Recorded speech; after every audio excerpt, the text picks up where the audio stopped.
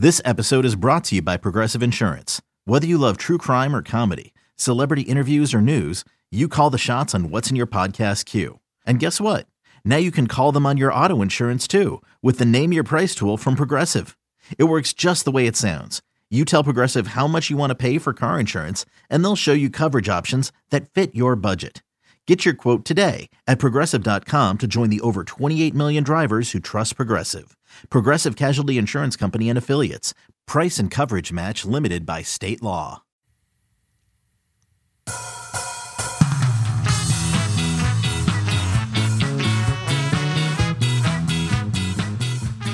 Welcome to On the Bench. I am your host, Brendan Sonnone. I'm joined by Joshua Newberg and Christopher Nee. Guys, it is October 19th, 2020. I'm saying this date for a reason. Stick with me here. I want everyone to take a step back and reflect on where we are today in sense of optimism and hope for Florida State. Do you know what happened on October 19th of 2019? Was that Wake Forest? It was. So think about where we were on October 19th. Chris and I driving back, stopping in the middle of a McDonald's in middle of God knows where, is connected to a gas station somewhere in the middle of Georgia. Calling Josh, texting Josh, telling him to chase down these rumors while we're making texts and stuff, and with bad cell reception, trying to figure out what's happening with the Willie Taggart era. And Josh came up with some scoop that was controversial at the time, but proved to be very true, which was that FSU was indeed having conversations about the potential of buying out Willie Taggart. FSU had just dropped 2 games in a row, blowout against Clemson, and then that game against Wake Forest with some questionable coaching decision. It's pouring. Willie took the offense away from Kendall Briles. The decision to go for a 50-yard field goal. So think about that. How do you guys feel today? It's bright and it's sunny up in Tallahassee compared to where we were exactly a year ago. Much, much better.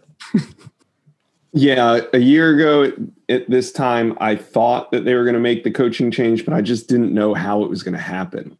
And to think that we've come almost full circle to a team that is now showing improvement. It's been a long journey to get here. And these are the beginning steps of improvement for Florida State. If you're looking for optimism, for a reason to be excited about the future, it starts with the last couple weeks of play under Mike Norvell, but very specifically the fruits of that labor of seeing the incremental growth on Saturday, where FSU beats number 5 North Carolina 31-28.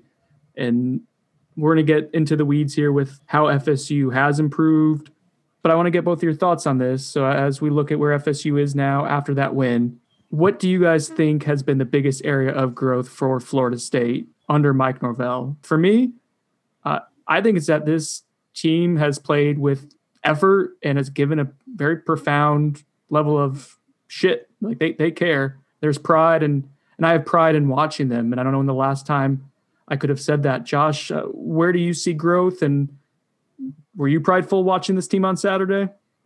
I'm a Florida State alumni, class of 2005. I'm always proud to watch my university play football.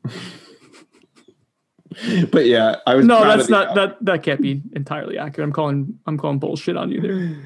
The biggest change, I pretty much agree with you. It's passion. I mean, it's not a huge change in wins and losses. It's not a huge change in offense. It's not a huge change in defense. But you can feel that there's a tangible difference in the amount of effort guys are given, the amount of passion, especially the upperclassmen have started to play with. It's a good sign. I'll take it from what Kenny Dillingham said. This isn't a good team, but these are some good signs that they're showing improvement. And as long as they keep doing that, they'll be a good team in time. For me, it's that they have an identity, and the identity starts at the top with the head coach. One, I think he can coach. I think he knows how the hell to do his job, both from an organization standpoint and a coaching standpoint. I also think he's hired good people who he trusts and believes in, and they have a staff that is unified in that regard, and that's important. That's something that's lacked around these parts in the last 36 months leading up to when they were hired. That's led to positives on the field. There's an offensive identity, and that identity is we're going to build it around our players, and we're going to do the best of our ability with what we have at our disposal at that given time. And that's a breath of fresh air instead of trying to force an offense upon a team like Jimbo so loved to do. And I know his offense is damn good, but he forced it upon whatever he was going to run out there, or Willie, where he really didn't know what the hell the offense was trying to be because it was so disorganized and a mess for several years. So this is a vast improvement in that regard. And then defensively, obviously they got ways to go and there's work to be done there. But the fact that we saw a positive second half at Notre Dame where effort was there and where there was want to and there was give, and then they follow that up with the next week with an improvement in those categories and build upon it, that's a huge building block. This program has had glimmers of hope and moments of, oh, maybe they're turning a corner, or maybe they're getting better, or maybe they're doing things better.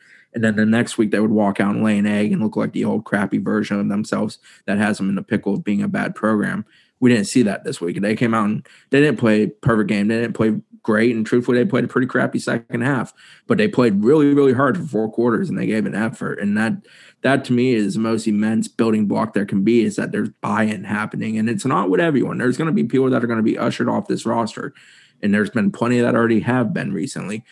But it's happening, and that is where you got to begin. That's where you got to work from, and that's how you start getting better with what you have at your disposal, and then you have to improve what you have at your disposal.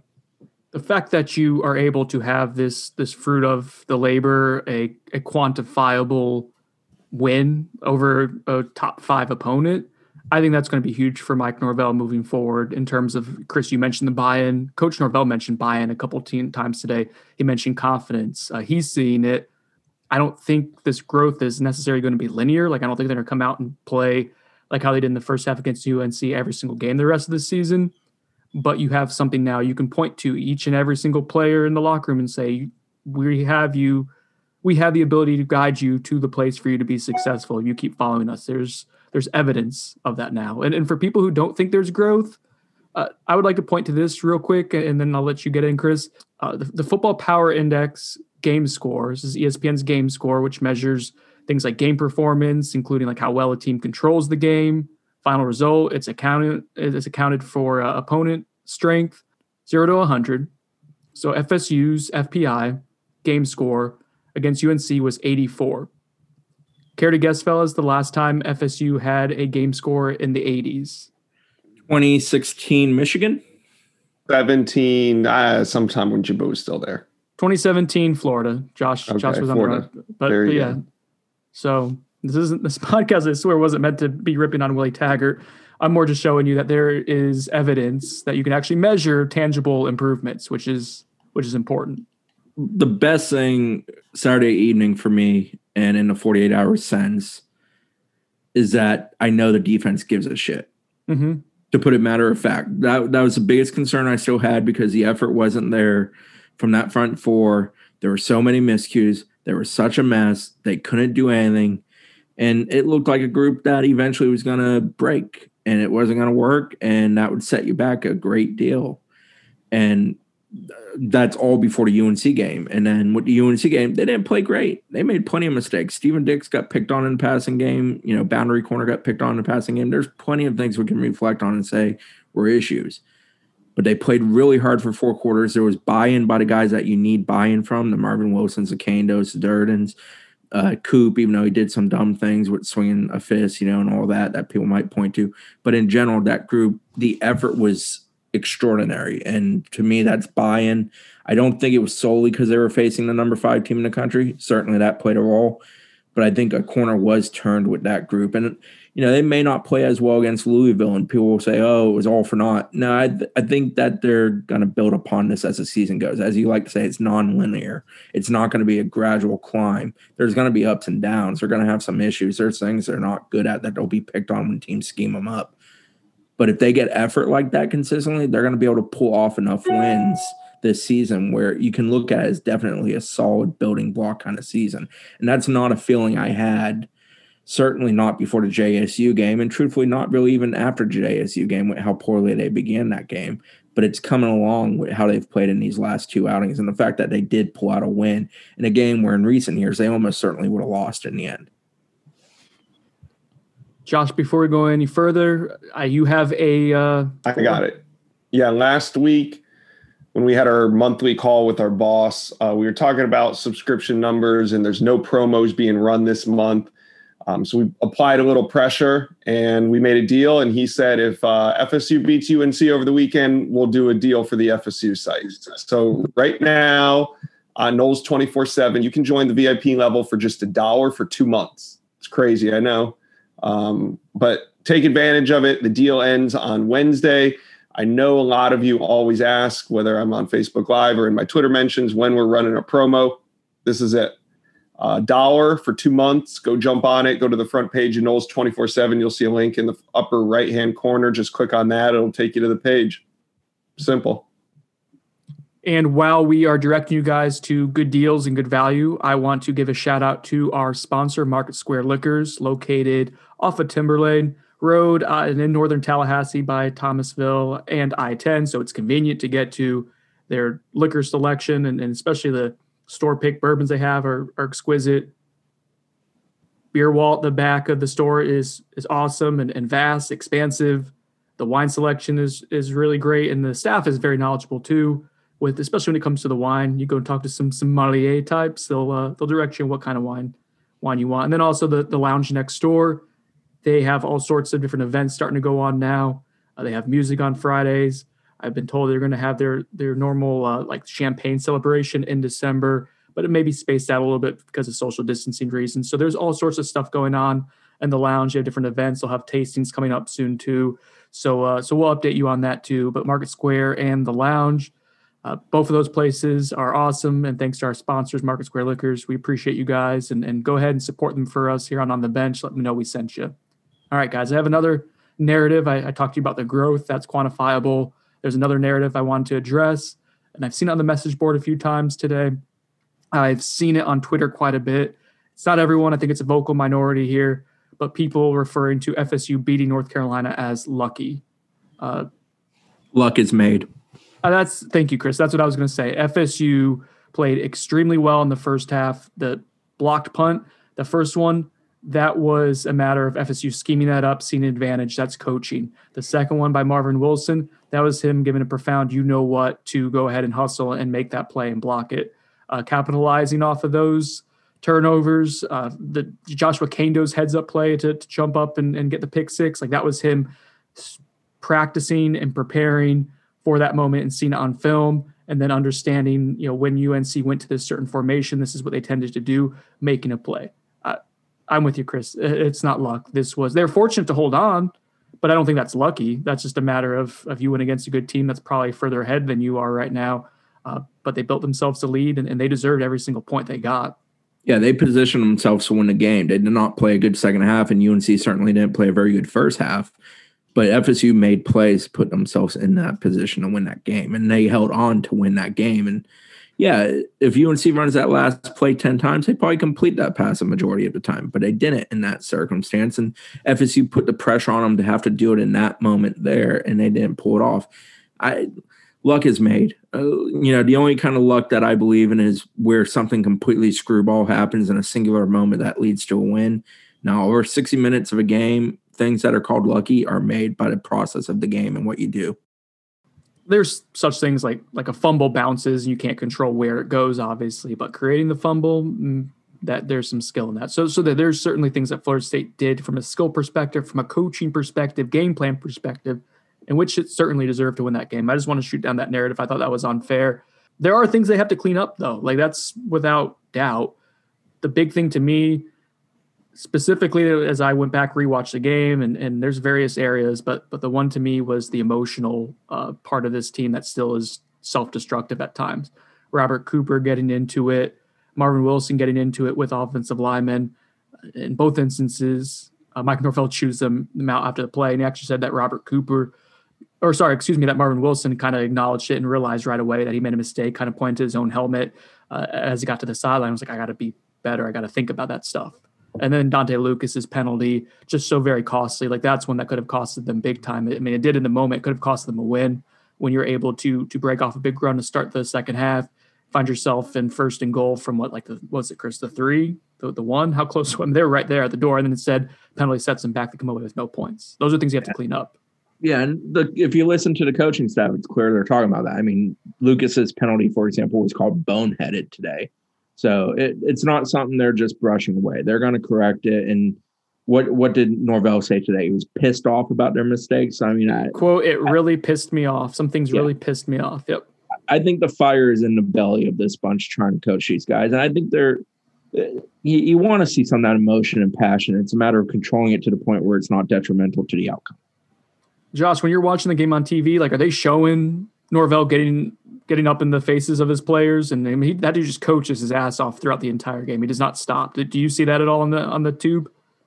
Yeah, it's been great to see some passion from him. He's right up there with his face mask, right up next to their face mask. He's yelling into that plastic thing as loud as he can, I'm sure. You think that's why he had the face mask, so that way he could yell at them, but still keep protocols? That's my I think theory. It's all ridiculous, but yeah, I think you've made that clear. Yes, he has their back, though. That's the other thing is, for example, to hit out of bounds towards the normal band end zone for FSU, he sprints down there and he is tearing into the ref because his player got popped and he wants the flag on the sideline. They're not giving it. So a coach is going to be able to yell at his guys if he's also got the back of his guys. It's kind of like you being able to call your brother a name, but if somebody else calls him that name, you're ready to, throw punches. And that's what a coach has to be. He is also holding those guys accountable. You saw multiple times after those personal fouls, whether it was Marvin Wilson, Dante Lucas, whoever, Brownlee, whoever it was that got in trouble down the stretch, he let them know about it. He didn't. You don't just see them kind of jog off to the sideline and blend in with the rest of the crowd like we've seen on some other teams. He grabs them, gives them an earful, and puts them on the bench for however long he sees fit. Josh, I was about to start asking this question. In my mind, I was going to ask you how much anxiety you get from watching Jordan Travis play, because you've talked about his physicality, but that he's also someone who gets dinged up quite a bit. I'm not at all. I'm excited. I think. Look, I realize that I'm the anxious one, and I was projecting on you. Here's the thing. I know what's coming. Like, we see at the end of every game, Jordan Travis peeling himself off the carpet, getting up and going again. Eventually, these hits, these things are going to add up, these little dings and all that. But here's my caveat. He has to play that way when he's in. Like, if he doesn't play that way, he's not effective. If he doesn't play that way, Florida State's not winning that game. Like, he's got to leave it all out on the line as a runner. He has to, because that's the way FSU is going to find explosive plays in this season, at least. And I think it's great that he's successful. I don't think his style of play is sustainable, but I'm along for the ride as long as it lasts. Do you guys feel the same way, or do you think I'm wrong? Yeah, no, I feel largely the same way. I think he can do a better job protecting himself to some degree, but you can't rein that in. You got to let him be who he is. He does such a good job of evading pressure at the last second and making plays out of it. You can't change him, but you do tell him, if you got 12 yards, you don't need to drop the shoulder for the 13th yard. Sometimes except you can step out of bounds. This isn't diving for the sideline like we've seen other quarterbacks do at FSU. This is a matter of pick your punches. And, is it sustainable? I don't know. I think he's going to play at a pretty high level until he doesn't. But as far as the staying healthy part, that's the more the sustainable part that I have concerns about. Just because team like Pitt, for example, or of course Clemson coming up, they got some D-lines that can mess people up. So those are kind of the concerns for me with Travis. But I love watching him play. That last drive of the first half, I spoke about it a lot in our instant reaction. I love that drive. I don't know if I've seen a quarterback around here in 5-6 years since, who that could pull something like that off down the stretch there and you feel good about it. So why did I like that you can't say Jameis Winston's name, because the fact that someone's going to take that and say that you're comparing the two, and obviously you're not comparing the two, but someone was going to take. I know why you were being cautious. Yeah. I know cautious Chris didn't want to get burned there. But no, I've enjoyed Travis a great deal, and I think that the offense, and this is something Sanone's been banging the drum on, they've taken him on as their emotional leader, and certainly the way they're playing. The effort that he displays, running down the field on Webb's run, Pokey Wilson's right there following, hustle down the field too. A lot of guys starting to kind of mirror what their quarterback is doing, and that's a good thing for FSU right now because he's playing at a high level. That was something that I kind of had that epiphany, and I thought about it a little bit. It was kind of like in the back burner, but like watching it on Saturday, that the team is taking on his personality and his level of grit and the way he plays. It's infectious. It's not just the energy at this point. Like, the energy's there, the hustle's there, but not the toughness too, and guys selling out and willing to scrap and claw and fight. And I think that's trickling over to defense too, because now the defense knows if they carry their end of the bargain, there's someone on the other side of the ball to help make sure that the offense is at least effective. One thing I wanted to update you guys on with Jordan Travis, his left shoulder, we believe it was the left shoulder. That was certainly what he was favoring towards the end of the game. You saw the shoulder was kind of hanging limp there. Mike Norvell said he's fine, and that was on Monday. Jordan Travis said on Saturday after the game he was 100%. This is going to be, to Josh's point, I think it's going to be like a wash, rinse, repeat type of story arc for us after every single game this season. Jordan Travis is going to be dinged up. He's going to come out after the game, say he's 100%. On Monday, Mark Norvell is going to say he's fine. And then so we get 3 content items out of it every single week like that. I'm fine with it as long as he's okay. Jordan Travis plays pickup basketball, and if there's not blood, there's not a foul. It's that simple. That is how that man lives his life. It's funny because when we first had met Jordan and talked to him, like I didn't get that sense from him. He's very kind of buttoned up and clean feeling, and oh man, he's gritty. Like he's willing to mix it up, and it's been really enjoyable and fun to watch. And like I said, it's trickling throughout the team, and I think this team is likable right now. I know it's coming off the win, but even if they had lost that game, maybe not the way they would have been losing because it would have been squandering a 24-point lead, but the way they're playing, guys, like I'm enjoying watching this team and finding aspects of them likable. And it's been a while since I've been able to say that about Florida State football, to be honest. Yeah, I feel like the offense got there around Notre Dame. I feel like defense joined the party this past weekend. That's helped a great deal. Perhaps even that final drive against Notre Dame on defense where they had the goal line stop. I wanted to dismiss it at the time. Yeah. I was wrong. I think it signified a lot. It did. But we love to make storylines out of things that turn out to not be storylines. And that last drive at Notre Dame is a perfect example of that, because you can write about it all day and you can say, oh, it mattered, but you don't know it mattered until they play the next game, the next play, the next quarter, the next half, whatever it is. It did matter. We realize that now after a game. But we always sit there kind of deliberating what should we and what shouldn't we write. And that's a perfect example of sometimes you hesitate to write something because, well, you've been burned in the past by this program and this team, and you don't want to say it. But like we talked about Emmett Rice, very committed on that last drive. Emmett Rice played an excellent game Saturday, probably his best game of the season. And that's a good example of showing an example of a guy who took it in a certain moment, applied it in practice, produced it in a game. Corey Durden as well was someone in that final drive against Notre Dame, I believe, who was praised by Mike Norvell, and he played pretty well in the first half before he was ejected for targeting. So yeah, there was something certainly there. And Chris is right. We have gotten burned before, and I don't want us to be pushing positive narratives along if we don't believe in them and we can't back them up. And if they beat Clemson, I will write whatever narrative they want. Can we get the Christine Leonard Hamilton ass tattoo promise for if they beat Clemson this year? What are you going to do for us if they beat Clemson? Nah, man, you got to really earn my respect again. Ass tattoo. Leonard's earned it over 2 decades. A win over Clemson wouldn't require an ass tattoo. This team hasn't earned it in 10 quarters. Josh, what would you do for a Clemson win? Or no, not 4. That's going to get murky. What would you do if they beat Clemson?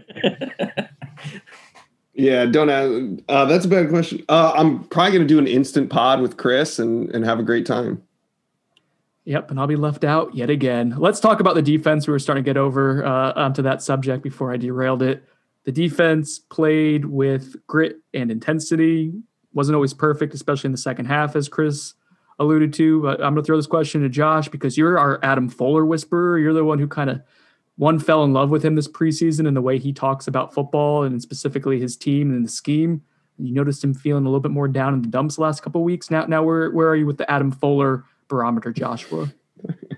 I definitely didn't fall in love with him. I just thought he was interesting to listen to because smitten. Most coaches don't say anything. And during the preseason, not only was Adam Fuller talking, but I learned some things while he was speaking. So, but yeah, I do. I can understand him better than the rest.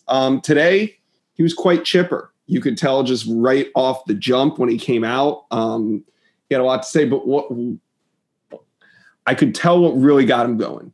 And that was when he was able to talk about the passion that his players played with.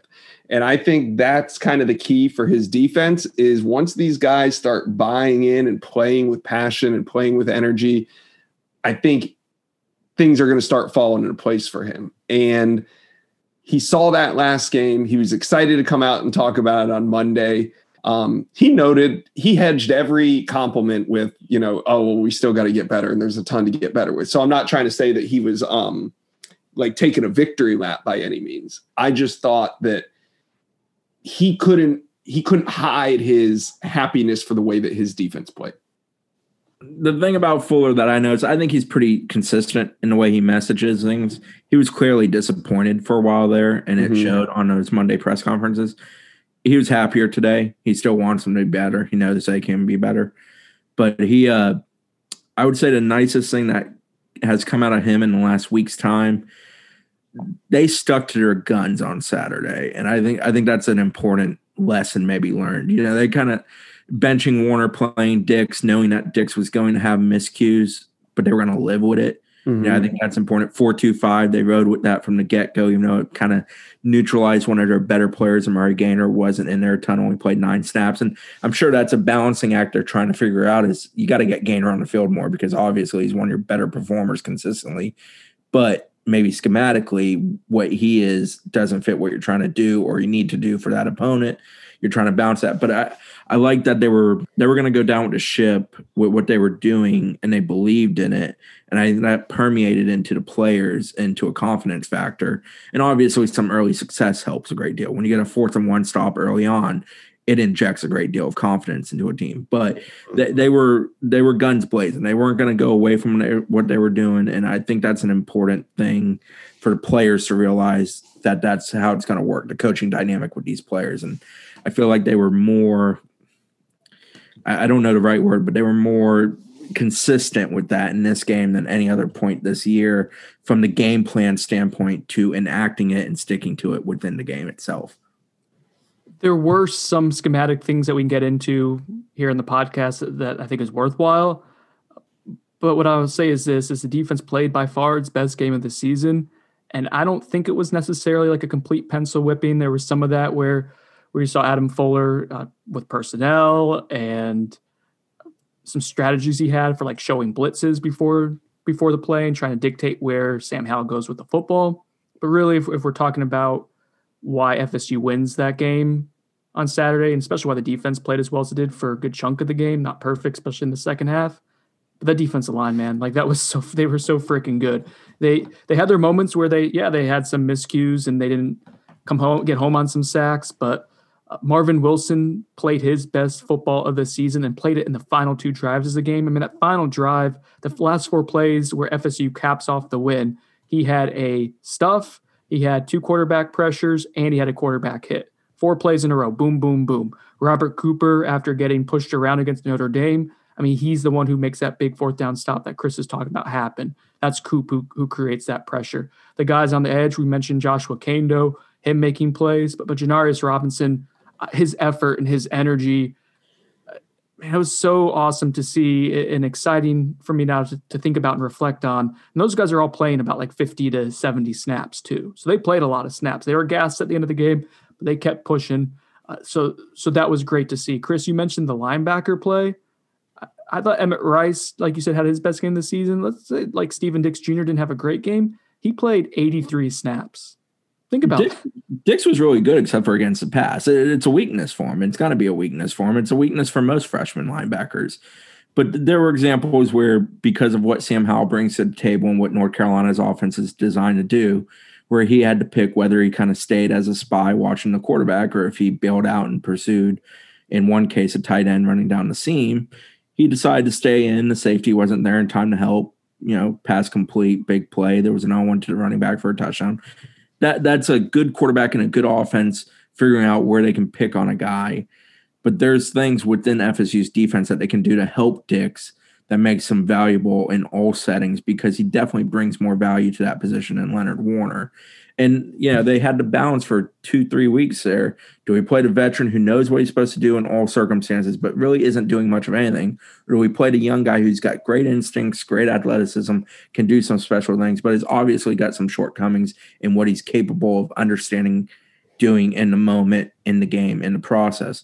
And they clearly shifted and moved on to the young guy, which is a good thing. But I think they did that with an acceptance of this is going to get picked on in some form or factor at times. And they're going to work on it, try to get better at it. But to me, they're not a staff that gets stuck in the mud. They're here to do what they need to do to try to win football games. It's not about looking pretty. It's about trying to do what you have to do. And Steven Dix gives them a better chance of making a play at that individual position than a Leonard Warner. And that's excellent. When the D-line is good, you can get away with that. If the D-line was bad again, then we'd be talking about how bad Steven Dix played because there would be less praise to heap on there. But because the D-line was good, it enables Dix to be a better player with what his skill set is. Josh, when did you figure out that Dennis Briggs was playing? Like, I know we're texting and stuff. Was it when I published the story? Did you see the text in the group thread? Or was it when he actually got on the field? And were you like, what the hell? Because that's what I was like when I saw him warming up. No, before the game, when you guys were in the text thread, I think Chris is like, well, Briggs is dressed out and on the field. That was crazy. That was crazy. We hadn't heard that this week. Obviously, it was fairly last minute that they got him into the game plan. I love Kando's explanation of, well, I saw him getting a COVID test. I was like, what's going on here? Yeah, he didn't put two and two together. Briggs is a guy I welcome back. Odell loves him for a reason. He's a good kid who works really hard. I was disappointed when he opted out, but I think we now understand the circumstances behind that was, pregnancy and having a child. Newborn. I think was the reason. Dennis Briggs was not pregnant, to clarify. Correct. But welcome back, especially in a game where you don't have True Thompson, Fabian Lovett, one of those guys that started a couple games. One's a crucial depth piece.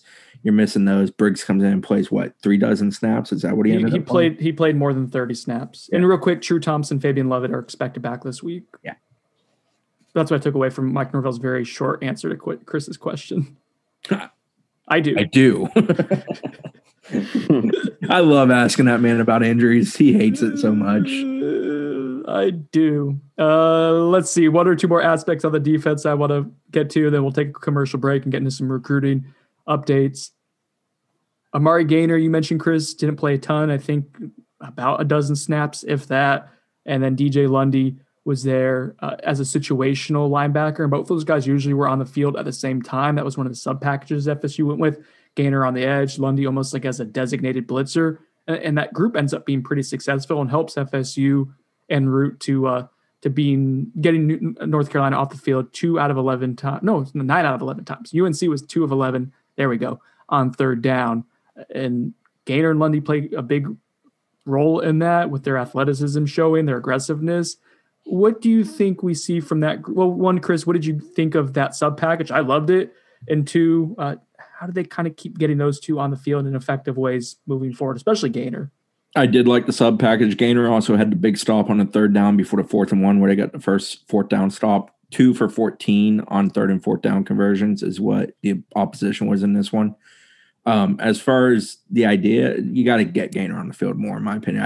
I think Gainer, I'm a Gainer. I'm going to stand for Gainer, I guess is the correct way of saying this. You got to have him on the field. He's too talented to keep off there. And what did you take of? Did you take away it like I did, Chris? I think it was 4.25 that led to Gainer being out more than anything. But did you get what Fuller? He kind of hinted at it. I'm not sure if it was about Gainer or some other guys, but he talking about Gainer or some other guys. But he basically hinted today, and I know you just finished transcribing him, at finding a balance. Finding a balance. And I thought that was specifically about Amari Gainer, and maybe even trying to get him more at defensive end, but him feeling quite confident enough to get him. I thought that was the hint that he dropped today. Yeah, I think the big concern with Gainer at D end is that maybe it washes out some of what makes him a special player. He's better as an outside linebacker than he is as a defensive end, even though he is a good pass rusher. But yeah, I think they're certainly struggling with a balance of doing some of that. They wanted to get a guy like Brownlee on the field. He's been excellent on special teams. He's been good for them as a whole. So they wanted to get him out there. So you put him out there, you got to take somebody off. And when you're in the 4.25, Gainer kind of ends up being the position neutralized. You go away from having a true stud. So I don't know. It's a weird balance. They get paid a lot of money to figure it out. I just think if you are trying to get your best 11 out there, Gainer has to be out there. Mm-hmm. Yeah, I would like to see his snap count probably triple from where it was. But the results were still pretty good in general for the defense. So I don't want to be too nitpicky, but that is something to monitor moving forward. Last thing we'll talk about on the defense, Chris, you talked about the nickel package, Jarvis Brownlee getting in there. The secondary in general had its okay moments in the second half, got beat down the middle of the field a lot and got beat on the boundary side. quite a bit, or wherever the normal boundary corner is. Akeem Dent was not very good. And let's just go to some personnel groupings as we try to figure out what FSU does from here. I got some stats on the guys who pretty much have been the boundary corners this year. Akeem Dent, when targeted, has given up 10 of 13 passes for 196 yards and 2 touchdowns. That's a passer rating of 251.75. Not very good. Jerry Jones, who did not play this past week, I expect him to probably be back this upcoming week. When he was targeted this season, 6 out of 10 for 98 yards, a touchdown. That's a passer rating of 175.3. Not very good still, but obviously not 251. Then Miko Dotson, when targeted, 2 of 4 for 45 yards. He got mossed, obviously, but at least forced the wide receiver to make a really good play. Passer rating of 144.5. I think as we see Miko Dotson more, Chris, as we see more games go on, we'll see Miko Dotson more, especially if they feel okay with what they have with Brownlee at the nickel spot, because Dotson was initially there at the beginning of the game.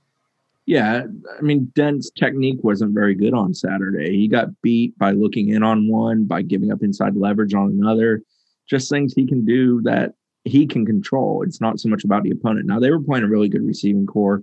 Corrales, Brown, Newsome, all really talented dudes. Also a capable tight end and running backs who can catch out of backfield. So that's tough to deal with. But I do think Dotson's kind of a guy that they're definitely going to lean on more and more if he's able to do it. I think his health is a little bit of an issue right now. He certainly looked banged up a couple times in that game.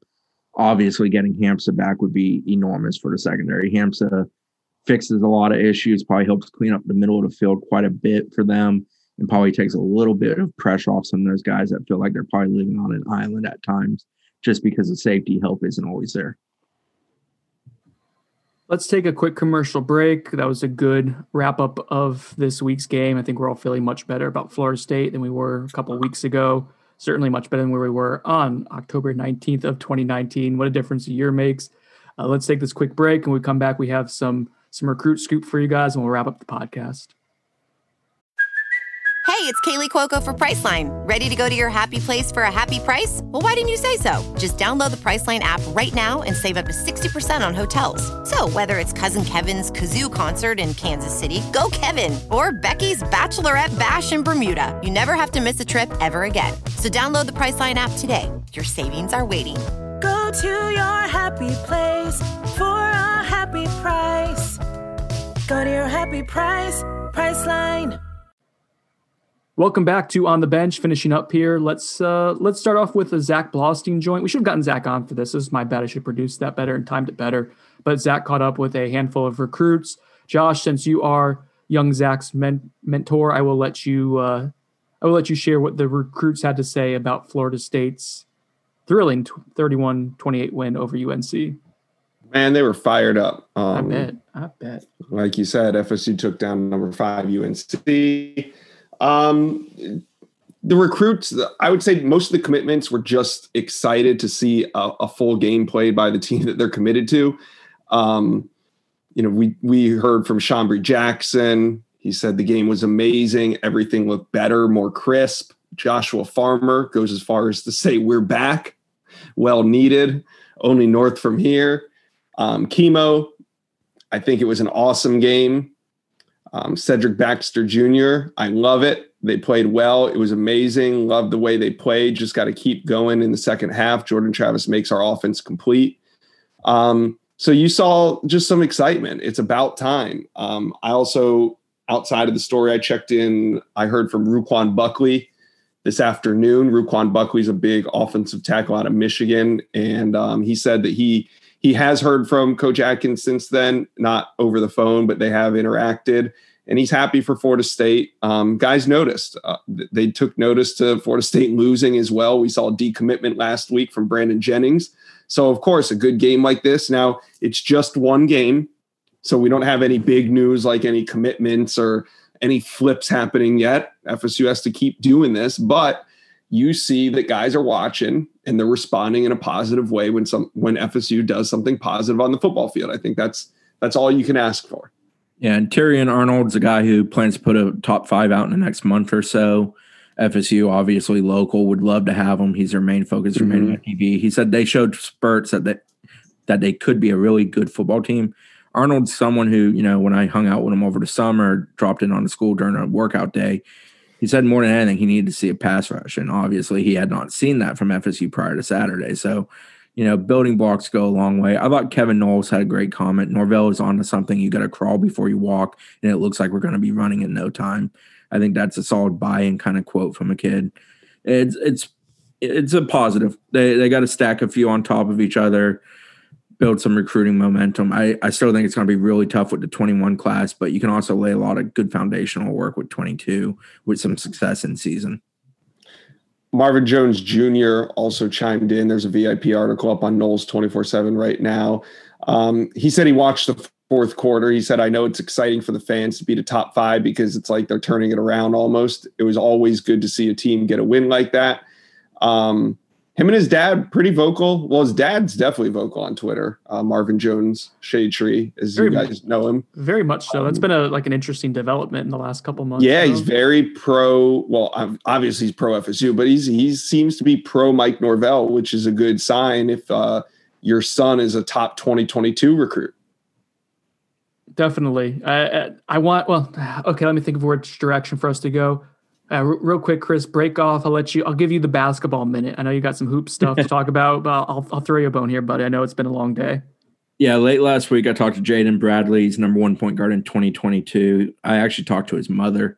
FSU is very involved there. A lot of schools are very involved there, but FSU is a school that's making a great deal of effort. He's one of the 10 best players in the country, best point guard. He's down at IMG Academy. I believe he was from North Carolina. He was at the BC game, as was his family, when FSU won and cut down the nets and everything. Made an impression. The staff's done a really good job of recruiting him and his family. And the family feel is something that his mother mentioned specifically as standing out. So he's a name to keep in mind. More important class in the sense of time sensitive. 2021, Bryce McGowan's 5-star former FSU commitment, recent decommitment here about 2 weeks ago. Dropped to top 5 today. It was FSU, Georgia, LSU, Nebraska, and who am I forgetting off the top of my head? Georgia, LSU, Nebraska, FSU, and help a brother out, gentlemen. We have no idea. That's part of the issue. Michigan. Sorry, it was Michigan. And who's above me. Yeah, this is not your pay grade. Michigan was the other. I was kind of surprised to see LSU and Michigan in there. I thought one or the other might make it, and then I expected someone like Kentucky. Kentucky and Kansas are a couple blue blood types. I was told that a blue blood was part of the reason he opened it up. I think Georgia was truthfully the number one reason he probably opened it up. I know that list sounds very weird. Bags. Sorry. The list sounds very weird. Georgia and Nebraska are the two that I think truthfully are the biggest contenders here, along with FSU. Georgia, there's some Anthony Edwards trainer type ties to it, and I think they're selling him on being the central focus of a program. That's not very good. And then with Nebraska, it's family ties. His brother transferred there from Pitt, and he also knows some others there. So there's some familial ties that definitely make Nebraska a place of comfort. But he likes FSU a lot. I would not entirely rule out him ending up back at FSU. I know FSU certainly would love to have him in the class. His father likes FSU a great deal. We shall see. There is no timeline for deciding if he is going to sign early, which I don't think he will at this point. November 11th to November 18th is the basketball signing period. Okay, let's see. I want to now pivot us back to football recruiting as we wrap things up. Chris, there was an offer out to a junior college linebacker from the state of Mississippi. Seems like a little bit of a reaction to the Brandon Jennings decommitment. Is that fair? Yeah, he's a Mississippi State commitment. I talked to Paul Jones, who covers Mississippi State some. He told me the young man's name is Navontique Strong. He stat producer last year at JUCO. Is that Mississippi Gulf Community College? Go ahead. I stayed away from that name for a reason. I asked Paul specifically how it was pronounced. I thought it was Navontek. He said it was Navontique.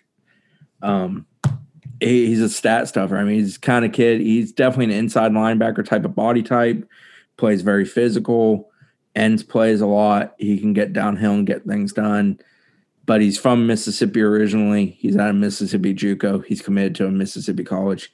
I'm not feeling particularly optimistic about that one. There's something about that state that's a magnet for kids to stay in it unless a select few can come in and pull them out like the Alabamas of the world. Not saying FSU has no chance because we do intend to catch up with them and find out more, but not feeling real good about the initial feelings on it. Since the last time we had the podcast, there's been one development. Maybe it didn't seem super positive for FSU, and that's losing a grad transfer, losing out, I should say, because they never really had him, but losing out on a grad transfer offensive lineman Willie Allen, who picks Michigan. I know, kind of a kick in the pants after Michigan also gets Brandon Jennings.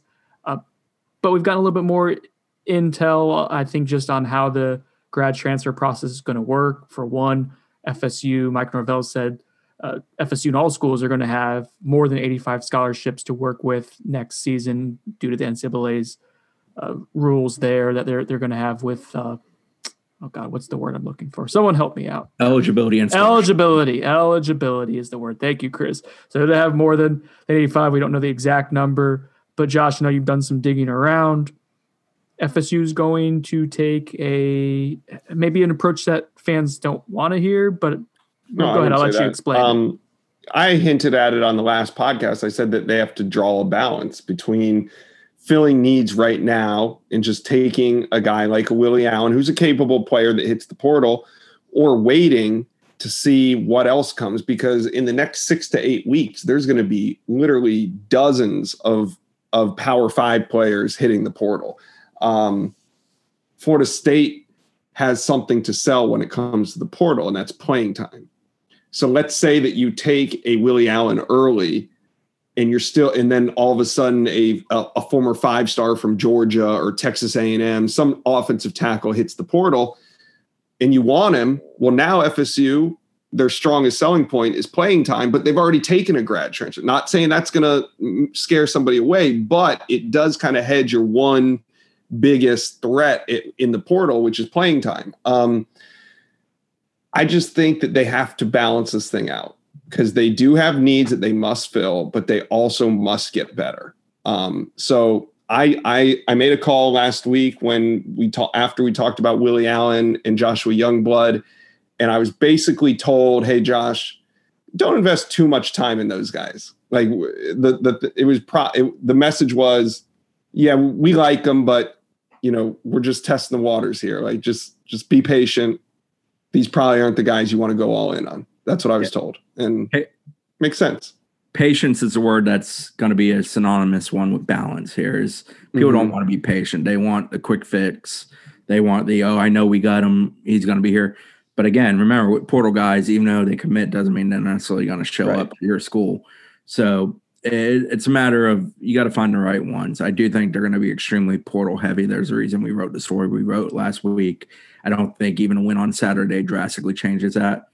Now, they pull off some Louisville last year, UNC last year kind of momentum down the stretch. It may change the 2021 recruiting dynamic some, but at the end of the day, I think the portal is going to be too enticing to get some guys that can help them immediately as compared to what's available at the high school ranks. All right, Josh, before I take us home, one more time, tell the people. Knowles247.com. Shout out to the October promo that's running right now on Knowles 24/7. Get you 2 months for $1. Go take it. Go take advantage, all you cheapos that haven't been paying for our site. Just listen to the pod. Now's your chance. Go get it. That will end Wednesday, so hurry. What can you get for $1 anymore? Like 37 chicken nuggets at Burger King. Oh, so I got to tell you guys something. Oh, God. McDouble. I got to tell you something. We're going to get sidelined here? Yep. For my birthday last week, no one wished me a happy birthday. That's fine. It was Mike Norvell's birthday, too. Just saying. My mom and my wife went out and got me cheeseburgers from 5 different restaurants, fast food cheeseburgers, and we did a blind taste test to see if I could figure out which was which. I am proud/not proud to say I went a perfect 5 for 5. Did you? Yep. I eat way too many cheeseburgers. I think it's the takeaway. I think I could. You should call shit. Go ahead, Josh. No, it's always harder when it comes to those blinds. What was the giveaway? Was it like the ketchup? Like it had to be something weird. Like what was the giveaway for? I videotaped it. I'll send it to you guys. But yeah, like the Checkers, I knew what it was because the cheese tasted cheap. Like it tasted like Velveeta cheese. So that was a takeaway there. Whataburger, one because I was holding them. You can kind of tell the Whataburger was like heftier than the others. Burger King and Hardee's gave me a little bit of a hard time because they're both flame broiled, but the Hardee's didn't taste great. The Burger King tasted more authentic. So that was that. And then I go to Wendy's all the time. I knew which one that was going to be. That was never in question. We did not go to McDonald's. My wife waited in line for like an hour at McDonald's. I think the Travis Scott or whatever the deal is, I really messed up the McDonald's flow. Cactus Jack. Is that it? I don't know. I'm getting old, guys. Yeah, you got to order the Cactus Jack. I'm just disappointed that Snone's not the fat one of the three of us. Getting there, buddy. Getting there. You're trying. Give it another quarantine. He'll be right there. All right, for Josh Newberg, Chris Nee, I'm Brendan Sonnone, a little chubbier than I was 7 months ago. We'll talk to you guys next time. Thanks for listening to On the Bench. Happy birthday!